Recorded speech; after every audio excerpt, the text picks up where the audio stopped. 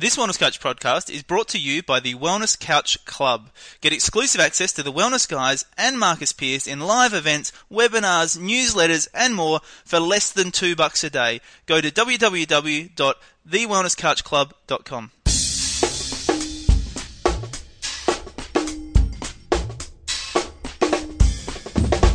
TheWellnessCouch.com, streaming wellness into your lives.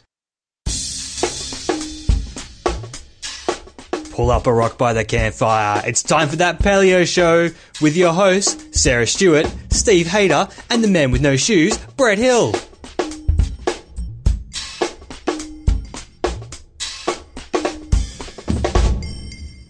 Welcome to That Paleo Show, making the paleo lifestyle easy and accessible for everyone. I'm Sarah Stewart. I'm Steve Hayter. And I'm Brett Hill. This week we're privileged to be chatting with Dr. Terry Walls once again.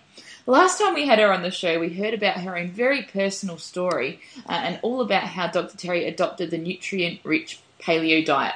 And she used this as the base to develop her own approach to healing chronic autoimmune conditions.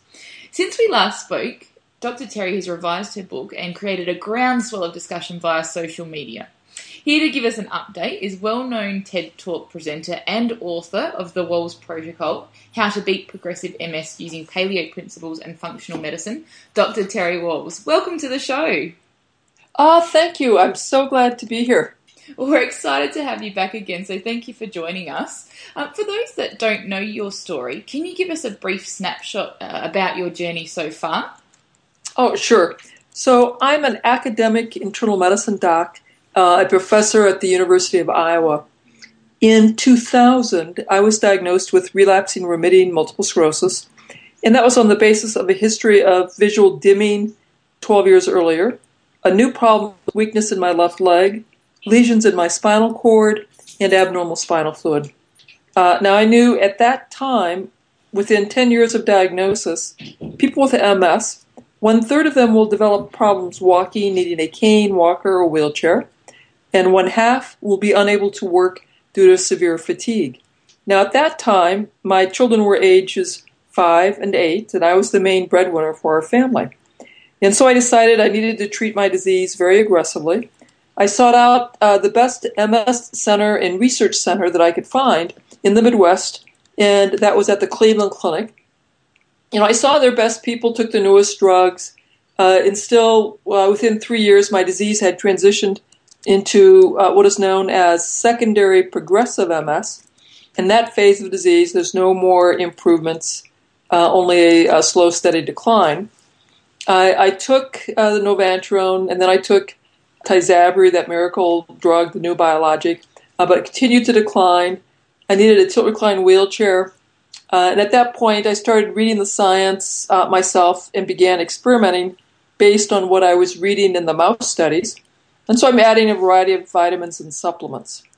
Now, I'm going to back up for a moment. In 2002, while I was still walking around, my neurology doctors at the Cleveland Clinic told me about Loren Cordain and the paleo diet. So I read the papers, I read the book, and after 20 years of being a vegetarian, I switched to reintroducing meat into my diet. I gave up all grain, all legumes, all dairy, but still declined, and the next year converted to secondary progressive, needed the wheelchair, etc. In the summer of 2007, I was so weak I could not sit up in a regular chair. I had to be in a special zero-gravity recliner or in bed. I could walk very short distances using 2 walking sticks. Otherwise, I used my tilt-recline wheelchair. And that summer, I found the Institute for Functional Medicine. They had a great course on neuroprotection. I now had a much longer list of vitamins and supplements that I was taking. And then in November, I realized that, I should take this long list of vitamins and stuff that I'm taking and figure out where they are in the food supply. So that was more research, and by the end of December, I now had reorganized my diet, still following paleo principles, but to get these nutrients that brain cells needed. And within 3 months, my brain fog was gone, my fatigue was gone. In 6 months, I could walk throughout the hospital without a cane. In 9 months, I biked around the block, the first time in about 5 years. And at 12 months, I was able to do a 18-mile bike ride with my family. So this experience really transformed how I thought about disease and health as a person. It transformed the type of medicine that I was willing to do. I now focus on diet and lifestyle in my practice using functional medicine. And it would change the focus of the research that I do, which is now about diet and lifestyle to treat chronic diseases, including MS. That's fantastic, Dr. Terry, and such an inspirational story. You know, I'm going to have a little bit of a fan moment, but whenever I talk to people about the podcast and what we do, one of the things I get most excited about is to be able to speak to people like you, who's someone who's an academic in the medical profession, and it was your own personal health crisis that had you really pioneer a way forward for yourself, but also the repercussions of that are to benefit so many people. So that's really exciting. And one of the curiosities that I had as having a read over your book is it's not just applicable to people with MS. And I was wondering if perhaps you've heard an account from someone or a testimonial where you could share with us where perhaps it was just come out of left field and how what you do has helped them with something else perhaps in their life. You know, so I have thousands and thousands of followers in social media, and people will post on my wall telling their stories. So things that have helped, lovely photograph, young woman with Parkinson's of the young. She was so disabled she couldn't work, she could not feed or dress herself, and she could only lay on the couch and tremor all day. And she posted this photo of her out hiking with her dog, telling me that she had gotten her life back. Her Parkinson's nurses and physicians were stunned because they've never seen anybody have their symptoms resolve without doing drugs or surgery. Yeah. We've had people with myasthenia gravis tell me that their symptoms have been markedly improved. Chronic fatigue syndrome, of course, thyroid disease, chronic fatigue, Lyme's disease has been greatly helped. Rheumatoid arthritis, lupus, scleroderma, psoriasis, inflammatory bowel disease. In my clinics, we often see people with very complicated chronic diseases, many diseases, often on 20 to 30 drugs. And we treat them with diet and lifestyle and see them steadily youthen, typically steadily lose weight, pain disappears, energy improves, mental clarity improves. And typically, as they're having, they're youthening and improving, their blood pressures and blood sugars normalize. We're having to reduce medications, reduce their pain pills. And often they're able to taper and withdraw even their immune-suppressing drugs. That's awesome. What an amazing array of results over such a broad range. And it's really cool. And I think it speaks of the amazing recuperative powers of the body, if you give it that chance and give it what it needs. And one of the things I'd love you to talk about, though, Terry, obviously we're talking a lot there about neurology and about brain. So what about mental health disorders? I get asked this question a lot, and people saying, well, can it have an impact? Yeah. What have you seen there? So I have two clinics that I operate in. One is the therapeutic lifestyle targeting complicated chronic health problems. The other is a traumatic brain injury clinic. And in that clinic, we see traumatic brain injury, a lot of PTSD, that's post-traumatic stress disorder, anxiety, depression, bipolar, and substance abuse. And again, I treat people with a lot of education on the role of diet and lifestyle and how and why eating plus exercising is so critical for your brain. And very typically, as I get people fired up about using food and exercise to rebuild their brain, they come back in 3 months telling me that they find it so much easier to get along with their family and their coworkers, that their irritability has gone down, they're happier, the fatigue has gone away. And this is true, whatever of their psychiatric or psychological problems that they're dealing with, in addition to the exposure to a blast injury.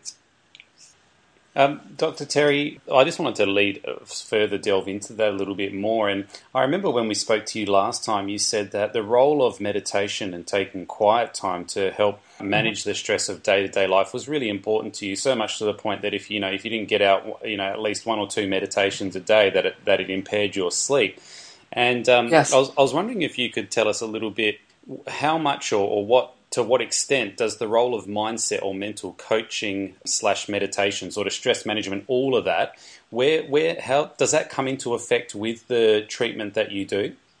Yes.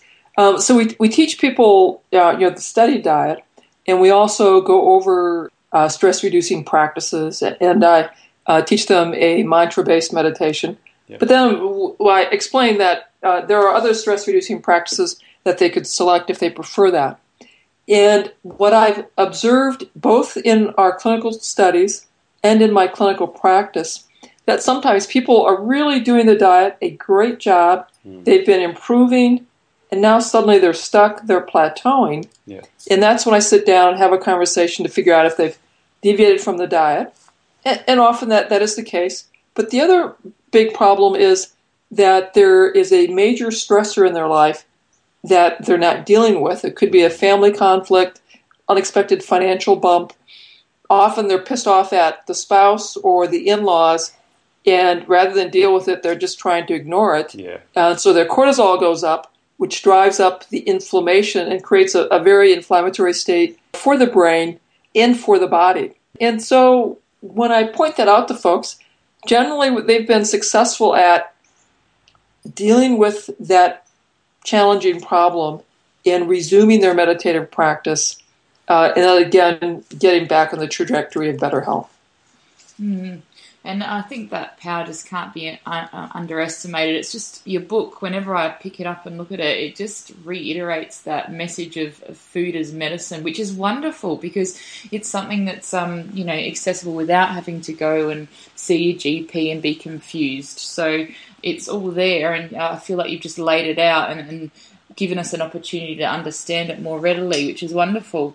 And Dr. Terry, I know that you've, since we last spoke, revised your book. What's different? Yes. What's new? So we've had some corrections in there in terms of clarifying how to make this more apparent for autoimmunity in general. But I would say, in honesty, this is largely the same book as in hardback, in paperback, with some corrections and fine-tuning to make it a little more focused on the autoimmunity. Mm-hmm. A little bit more portable as well, like in paperback, it's a read on the train, on the bus, public transport, chuck it in your bag. It is so accessible. The other thing I wanted to comment on, in my scientific community, I also have a lot of criticism that I've taken this unusual stance for scientists is I've put this out to the public, what I'm studying, what I'm researching in real time. So I'm letting people know what are the diets and the protocols that we are studying as we are studying them, which of course allows the public to decide, okay, this diet looks pretty safe, pretty low risk. I will go ahead and adopt this for my health challenges. And I did that because, it takes 20 to 30 years for the science that we do to spill over into everyday clinical practice. Yeah. And why make the public wait 20 to 30 years for such valuable information? Yep. Yeah, it's so important. That's the beauty now of the internet and the social media, and information can be dispersed so much quicker now than it ever could be before. It used to be that we'd wait until it became into the it had come into the research, and then you have to wait until that research then came into the university, and then till those graduates then came through to the profession, and it would be such a slow process of change, and it's fantastic that it's happening so much quicker, isn't it? Oh, it's very exciting, and for that reason, your listeners and people like you who are paying attention, you can be aware of the research at the same time that I'm aware of it, and I find that incredibly exciting. It means that the curious, open-minded person who's doing a lot of reading and searching has the capability of knowing just as much about the latest research and the newest thinking on their chronic health issues as the researchers who are studying that. Yeah, it's a very exciting time. And you're talking about that, Terry, in relation to chronic health issues. And one of the things I hear people say about your diet or any of the sort of various paleo diets and all those sort of things is people will say, yeah, look, it's a bit of an extreme diet. It's a bit, restrictive, whatever they say about it. And they say, I see where there's a benefit for that with people with these chronic conditions, but, I don't think anyone should be doing it. What do you say to that? And how do you see the Wahls protocol being used, I guess, more as a preventative or just a health measure as opposed to just waiting till you've got some sort of chronic disease? We have a lot of students who are volunteers in our research lab. These are undergraduate, sometimes graduate students. And when they come in, I ask them to spend 2 weeks following the study diet, keeping the study logs, so they could get a sense of what the diet is like and how challenging it is to do this diet and deal with all the daily logs. And what these kids discover, and these are young kids, ages 18 to 25, so they're in the prime of their life, lots of energy.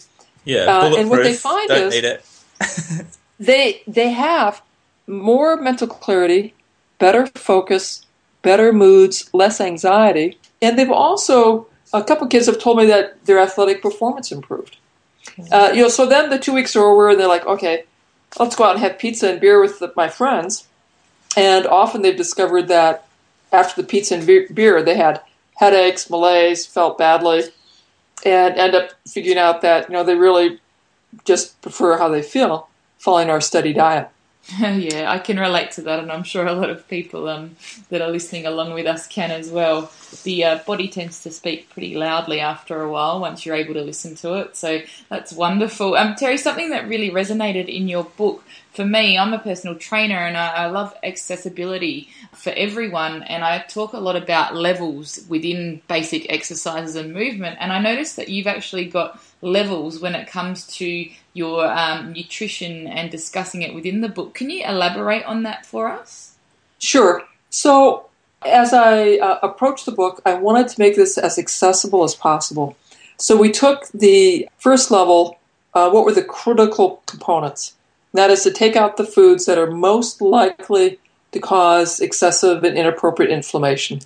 And that's the gluten-containing grains, wheat, rye, barley, the dairy protein, casein, and the albumin protein in eggs. So we have people eliminate those foods at least for 3 months, and then ramp up their vegetables, greens, green leafy vegetables, sulfur-rich vegetables, cabbage family, onion family, mushroom family, and deeply pigmented vegetables and berries, things like beets, carrots, and berries.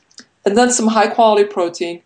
And I was intentional in creating ways that those who are vegan and vegetarian for spiritual beliefs, I've given them some instruction on how to do that more safely. And so it is possible at the first level to do this as a vegan and still have health benefits. Although I explain why I prefer people have a complete protein in meat. And then at the next level, we introduce things like organ meats and the tremendous health benefits of that. Why you want to stress the omega-3, which fishes and wild game, grass-fed meats. And we talk about seaweed and the need to have trace minerals. And then I also talk about fermented foods. And I introduce the concept of soaking and sprouting nuts and seeds. And then I have the third level, which is a ketogenic diet, which is something that I've done and have found to be tremendously successful. And this reduces the protein, reduces the carbs, and the calories, 60 to 70% will be coming from fats. And so there's a long conversation about fat and the kinds of fats that are healthful, very important for cell membranes and myelin in your brain, and the kind of fats that are actually very, very harmful. And then I review the state of the research on ketogenic diets as they relate to brain problems and as they relate to cancers. Two very exciting, dynamic areas of research. Absolutely, and certainly, I'm not sure about America, but in Australia, a huge buzz around ketogenic diets at the moment. It seems to be the big thing at the moment, certainly within the paleo community and the fitness community at large. Dr. Terry, do you suggest that people work sequentially through those levels, or could you start at level 2, for example? Well, you can certainly start at level 2, and I think that would be fine. You can start at level 1. If you start at a ketogenic diet, and you do that too quickly, you may create what we call the keto flu and have problems with nausea, vomiting, diarrhea, headache, and malaise. So when we put people into ketosis, we do it over a 3-week period. And we find that people tolerate that really quite well. When I've put myself into ketosis abruptly, I gave myself a doozy of the keto flu. And so I have a lot of respect that for some people, if you do it too rapidly, too aggressively, you're going to have a lot of throwing up to do. Hey, Terry, you spoke about the ketogenic diet, and you spoke about 60 to 70% of your diet coming from fats. And I know when we've spoken to others, Jimmy Moore, for example, we've spoken to about this, and he recommends a much higher level of fat even than that in order to get yourself into ketogenesis. So how does that work? Why is there a difference there between what the two of you are saying? What Jimmy Moore uses for his ketosis is butyrate from butter. Mm-hmm. And he's using dairy fat and cream. When you do that, you're going to have to limit your carbs to about 25 to 30 grams a day. Right. That's about 3 cups of lettuce. Wow. And so my concern with a diet that has only 25 grams of carbs is that I'm not going to have enough soluble fiber to feed the microbiome that I want. I'm not going to have as many antioxidants and as much vitamin K and vitamin C. So I'm concerned that while you can do a 90% fat diet on a short-term basis, on a long-term basis, I'm concerned that you're going to end up with some nutrient deficiencies. Yeah, so instead of relying on butter, I use coconut oil or a medium-chain triglycerides, and that lets me take in 60 to 80 grams of carbs. Now we're stressing non-starchy vegetables, cabbage, onions, mushrooms, lots of greens. I could have maybe a quarter cup of berries on my chia seed pudding in the evening. That'll work. If I'm going to have beets, I will grate them and have them raw. So I work hard at having plenty of resistant starch or soluble fiber in these phytonutrients. And the other observation I think we all have to be sort of humble about is in the natural world, all of human societies, we may have been in ketosis every winter if you lived in a place that had winters. But that also meant you got to have summer. And so every summer, even in the Arctic, people go out of ketosis and would have access to carbs. Now, it'd still be low glycemic, so they wouldn't be having big swings in blood sugar. But even our Inuit, who are in ketosis 10 months out of the year, at least 2 months out of the year, they were not. Mm-hmm. So it may be that we're best served by ketosis for several months out of the year and low glycemic diets that let us be slightly out of ketosis several months a year. And what the correct ratio is, humans probably have a wide tolerance. So maybe we should be in ketosis 2 months a year or 10 months a year. And any range in there might be really good for us. I'm not sure if being in ketosis for 5 years is optimal. Mm-hmm. Although if I had cancer, I would be in ketosis the rest of my life to reduce the risk of that cancer recurrence. There's some great distinctions there, Terry. Thank you for that. Yeah, I'm seeing seasonal ketosis as the next book coming out. Yeah. Terry, can I ask as well, one of the things that is really fascinating, touching on the microbiome that you were talking about as well, and something that I know that you do focus on in your clinics, is when people do come in and they want to really assess the state of health that their body is currently in, that the role and importance of functional testing. And I was wondering if people had a pen and paper at home and they were interested in this sort of thing, what are some basic functional testing that they can ask from their GP or their doctor to get the ball rolling to have a true and accurate reflection of what's going on and where to go from there?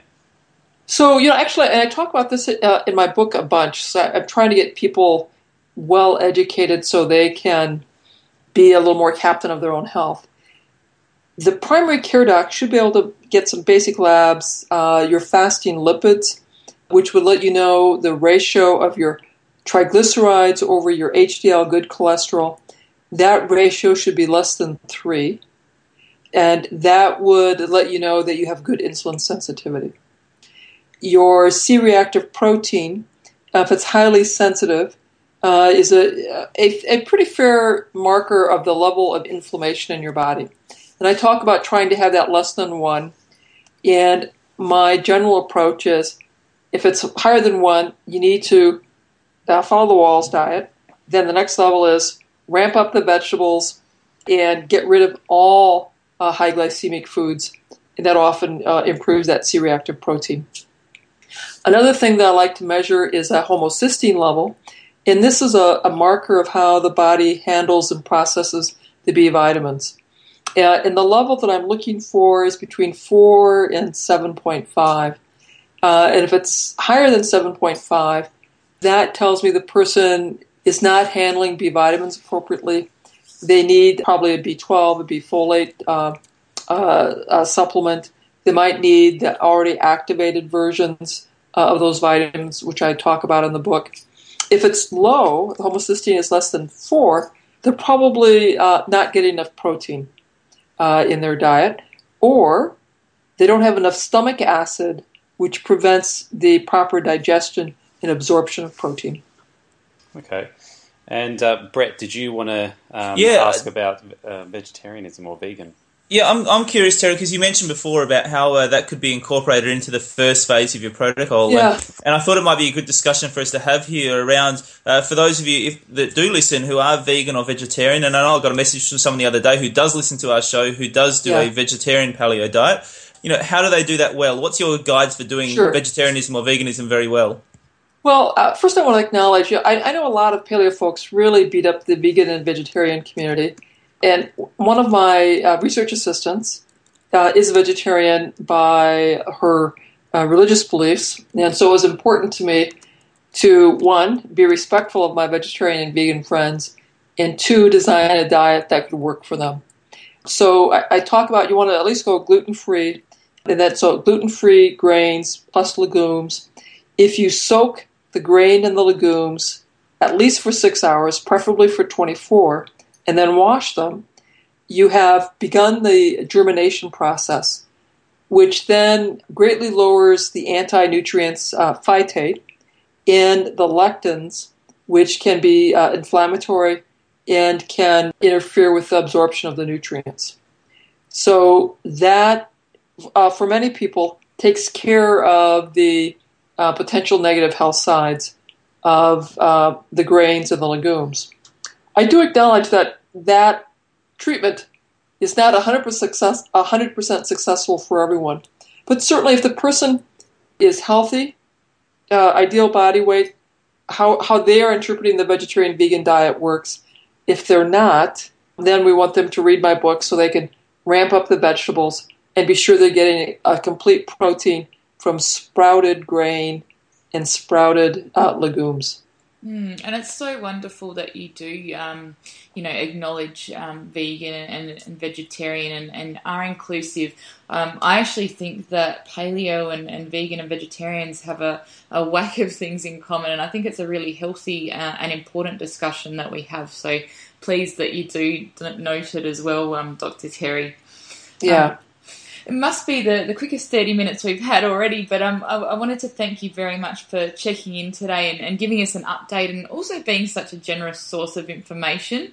We're really excited to share, your progress and success with our listeners, and I'm sure they'll appreciate you coming back to let us know what's going on in your world too. So if you do know anyone suffering from MS or autoimmune conditions, we definitely urge you to get them a copy of the Wahls Protocol. I believe it's even available in audio if you want to whack it in your ears instead of reading it. And you can purchase the book, learn more about Dr. Terry Wahls and the Wahls Foundation, as well as access some fantastic resources, all by visiting terrywahls.com. And stay across all of the latest Dr. Wahls news on Facebook, Twitter and Instagram. And go and check out her TED Talk, Minding Your Mitochondria. It will absolutely blow your mind. It's amazing. So, as always, we hope you enjoyed the show as much as we did. Remember, you can join the conversation by liking That Paleo Show on Facebook and following us on Instagram. Until next week, continue to share your story and help to grow the paleo tribe worldwide. Hello, Marcus Pearce here, CEO of The Wellness Couch and co-host of 100 Not Out and Inside the Champion's Mind. If you are champing at the bit to take your 2015 to the next level, then I invite you to this special one-night-only event on Thursday, February 5. The Exceptional You Unleash Your Greatness is a boutique 2-hour workshop on designing your very own unique exceptional life blueprint. How have the most magnificent people ever to live conducted their lives? What wisdom have they passed on? What do they eat? How do they move? How do they think? And how can you be one of them? I share all of this at this special one-night-only event. Tickets are just $47 and a special 2-for-1 offer may still be available. For details, simply go to exceptionallifeblueprint.com.au/you or check out 100 Not Out on Facebook. Whilst the Wellness Couch presenter endeavour to provide accurate and helpful information to their listeners, these podcasts cannot take into account individual circumstances and are not intended to be a substitute for health and medical advice from a qualified health professional. You should always seek the advice of a qualified health professional before acting on any of the information provided by any of the Wellness Couch podcasts.